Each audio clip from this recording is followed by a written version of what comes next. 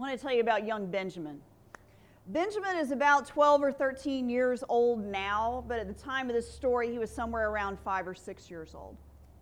I was serving communion, and as people were coming forward all right, so y'all may not know this, but when someone is younger and they haven't been through confirmation yet, I don't tell them the body of Christ or the blood of Christ. I tell them Jesus loves you, or this is a gift so that you know that Jesus loves you. So I handed it to Benjamin. Again, he's 5 or 6 years old. Benjamin, Jesus loves you. He takes that bread. He walks over the chalice. That whole fist went down into that juice. He had juice up to here. He just dunked. He dunked it in. And his mother, who's a friend of ours from years ago, you could just see that look of horrification on her face. Just horrified that her kid had done this. And yet, I remember at First Saxy, when we would do communion on the first Sunday of the month at the 11 o'clock worship service, we would take the elements after everybody had received, and two of us would go down to the nursery. We would go down there and let the nursery adults have it, and then the children, at that point, everybody else has received. So all these 2, 3, 4-year-olds are dunking their fists all the way down, and it dawned on me, we just didn't tell Benjamin that's not how you do it when there's people in line behind you. Every pastor in every church has communion stories. There's a lot of communion stories out there. It doesn't take away from the meaning of Holy Communion to laugh a little and to find joy in the moments. We spent the month of July talking about God's grace. We talked about that God's grace is freely given to all people, that it's God's love poured upon us in ways that we just can't even imagine, in an amount that we can't imagine. We talked about John Wesley's understanding of grace, that we're covered from birth, and then we have grace when we receive Christ, and then there's another grace that carries us through the rest of life. And we've talked about all those things, and so it made sense to me that we would spend August talking about the means of grace, the ordinary ways in our lives that God's grace comes to us in which we receive God's grace. There are more means of grace than there are Sundays in the month of August, so I just picked a few that, quite frankly, I wanted to do a little bit of talking about, read about. So today we're going to talk about Holy Communion and the way that Holy Communion is a means of God's grace upon us. What we need to keep in mind is that when we are partaking of Holy Communion, we are not doing it by accident. We don't just happen upon communion. And John Wesley says this: we are not to be idle, waiting to experience grace, but we are to engage in the means of grace. In other words, we don't sit at home idly thinking, well, I'm just going to wait for Jesus to come to my house and come show up here. No, we take the time and the effort to place ourselves so that we are in God's presence, and we know that we are in God's presence, and we invite God's grace to come and be with us in those moments. In Paul's words here that we have in 1 Corinthians, these are the oldest words that we have as far as what people were using as liturgy when it came to communion, because Paul's letters are all older than the 4 Gospels that we have. And so these words that we have from Paul are the oldest ones. And he says in there that Jesus said, "Do this in remembrance of me." Do this in remembrance of me. That remembering is done, and this is the description that I got. It's a way of recalling, bringing to mind, that includes participants in the old story. In other words, it's not simply remembering, oh, Jesus died on the cross. It is hearing Jesus' words.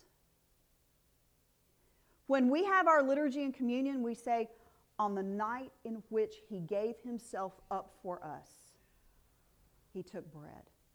That's a way of recalling the story and placing ourselves in the story. When we do that, as United Methodists, we believe that the very real presence of Jesus Christ is with us when we gather in worship, and in particular, in the celebrating of the sacraments. When we say on the night in which He gave Himself up for us, we are saying, Jesus, you're here with us right now. And we remember what you did, and we're grateful and we're thankful. We believe in the very real presence of Jesus Christ because we are together. The means of grace come in two categories. There's the works of piety and the works of justice. And then within works of piety and within works of justice, there's both individual and communal. So communion is a communal work of piety, meaning that we gather together deliberately to be in a spiritual space where we recognize Jesus is right here with us. Many years ago, when Hurricane Katrina hit the coast, it devastated New Orleans, but it did devastation into Mississippi as well, and sometimes we have a tendency to forget that she went that far to the east. Soon after that, I talked to one of the pastors of a United Methodist church along the coast in Mississippi, because I wanted to know what happened at that church because of Hurricane Katrina. And he tells me this story. The Sunday after Hurricane Katrina was a communion Sunday. It was a Sunday where they would normally be having the sacrament of Holy Communion.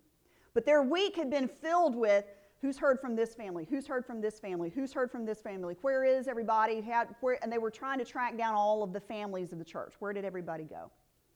So when it came time to have communion that day, you got to think and remember, it's not like the pastor could go down to the local supermarket and pick up a loaf of bread to have communion. It's not like the pastor could go out and get some grape juice if they were out in the church. And there was all this concern about contamination and all those things.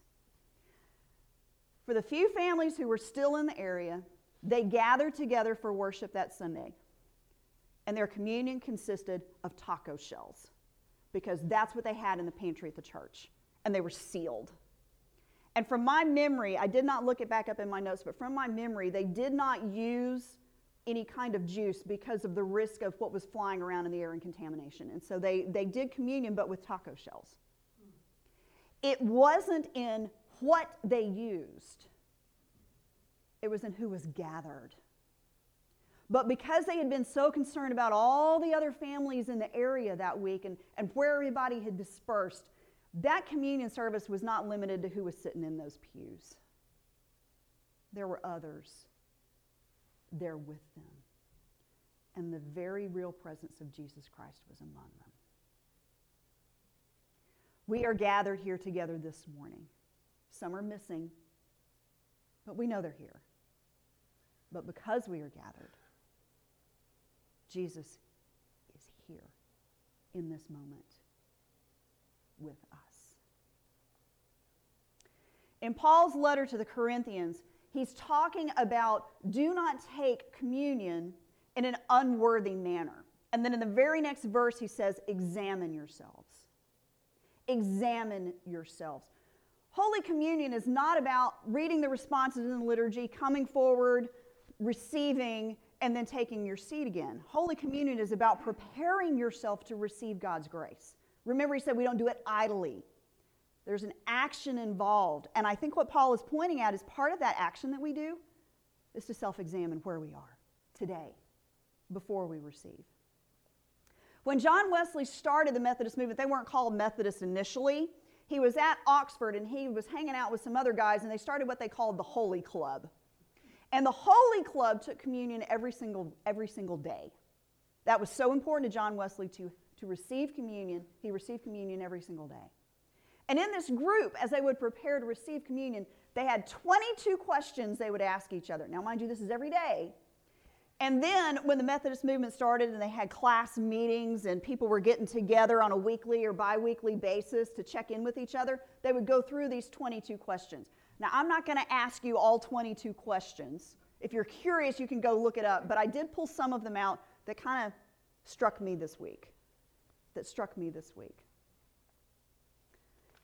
very first question they ask is, am I honest? Am I honest? Can I be trusted? Did the Bible live in me today? Which is followed up by this question: do I give the Bible time to speak to me? Do I give the Bible time to speak to me? Am I enjoying prayer? I love how that's phrased. It's not saying, did you pray today? Am I enjoying prayer? Am I finding joy in prayer? Am I finding joy when I'm sitting with Jesus and having a conversation? When did I last speak to someone about my faith? Boy, does that cause me to pause. When was the last time I spoke to somebody about my faith? Why I believe. And then this question: is Christ real in me?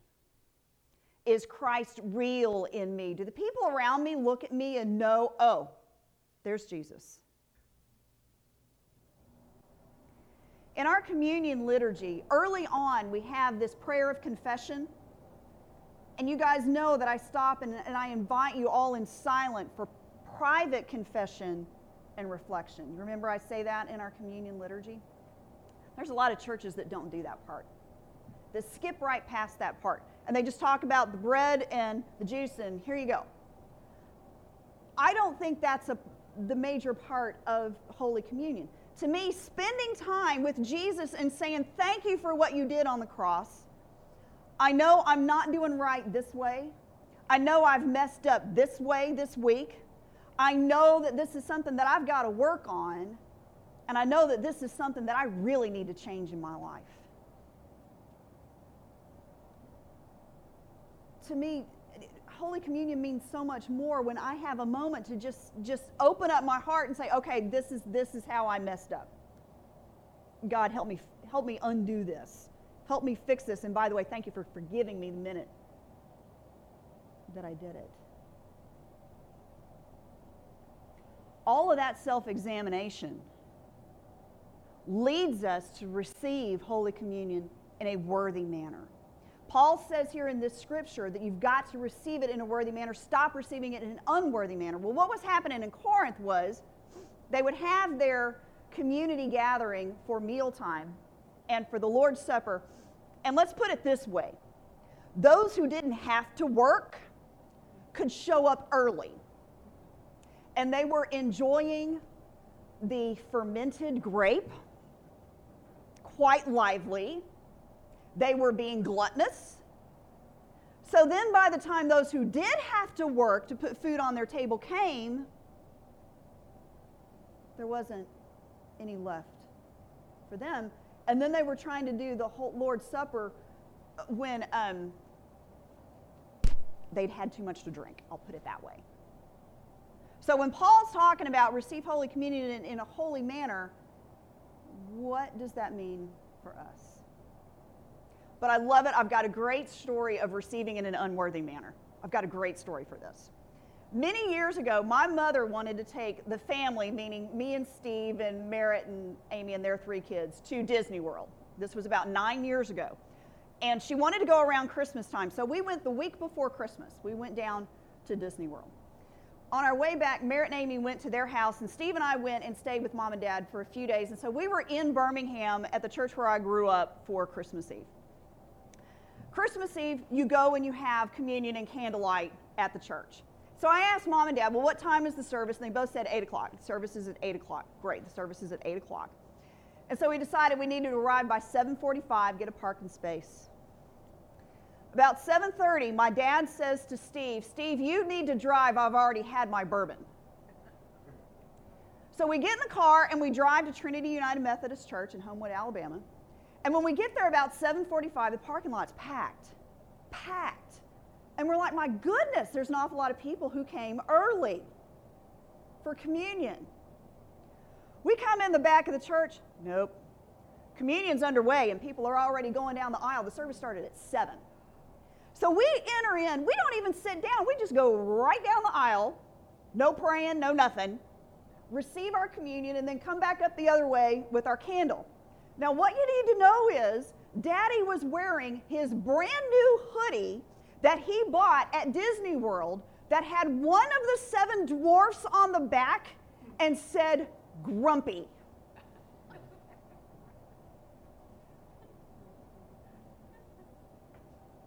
I think there's a better way to do it than that. We've talked about self-examination and some of the questions that we can ask ourselves when we prepare our hearts and minds to receive this means of grace. I want to invite you to try something you may or may not have tried. Some of you do this already, some of you don't, and so this might be something you might like to try. Sometimes we need physical reminders of what's going on. First of all, we do not take communion. We receive communion because it is a gift from God through Jesus Christ. So I invite you to try this today when you come forward to receive communion. Put your hands in a receptive posture. Just come with your hands open, ready to receive. Some of you, I know many of you like to look me in the eye because you know I'm going to call you by name, and I understand that, but you might want to come forward with your head bowed a little bit. That attitude of humility, that attitude of authenticity, that attitude of surrender. Try adding that to your bailiwick of spiritual disciplines, to your work of piety around this communal means of grace together. Some of you who have worshiped at this church since before I got here know that it's a slight change that we have communion every Sunday during Lent and every Sunday during Advent. I take full responsibility of that because I think that's the right thing to do. Because those are our high holy seasons and we need to be reminded even more of God's grace and God's love and why Jesus died on the cross. We only celebrate Christmas because, not because of Easter, but because of Jesus' death upon the cross. And many years ago, Easter fell on the first Sunday of the month, which in Methodist churches, you do communion on the first Sunday of the month in most Methodist churches. And the pastor was asking, but should we do communion on Easter? And my response is, if somebody comes to church once a year, which Sunday are they coming? It's usually on Easter. And to receive that means of grace, to receive that, God's love and God's grace moving in and through you, to me it's so important. To me it's so important. So when we prepare in just a moment to receive communion together, think about that time of confession. Think about that time that you're going to have in your own silence with you and Jesus sitting next to you. What's going on in your life that you need to ask help for? What's going on in your life where you need to say, I did it again. Forgive me again. And think about that this is a gift that you are receiving. Recognize that it's God's love being poured into you. Approach it with thanksgiving, sincerely with who you are, and just be. Just be. In the name of the Father, and the Son, and the Holy Spirit. Amen.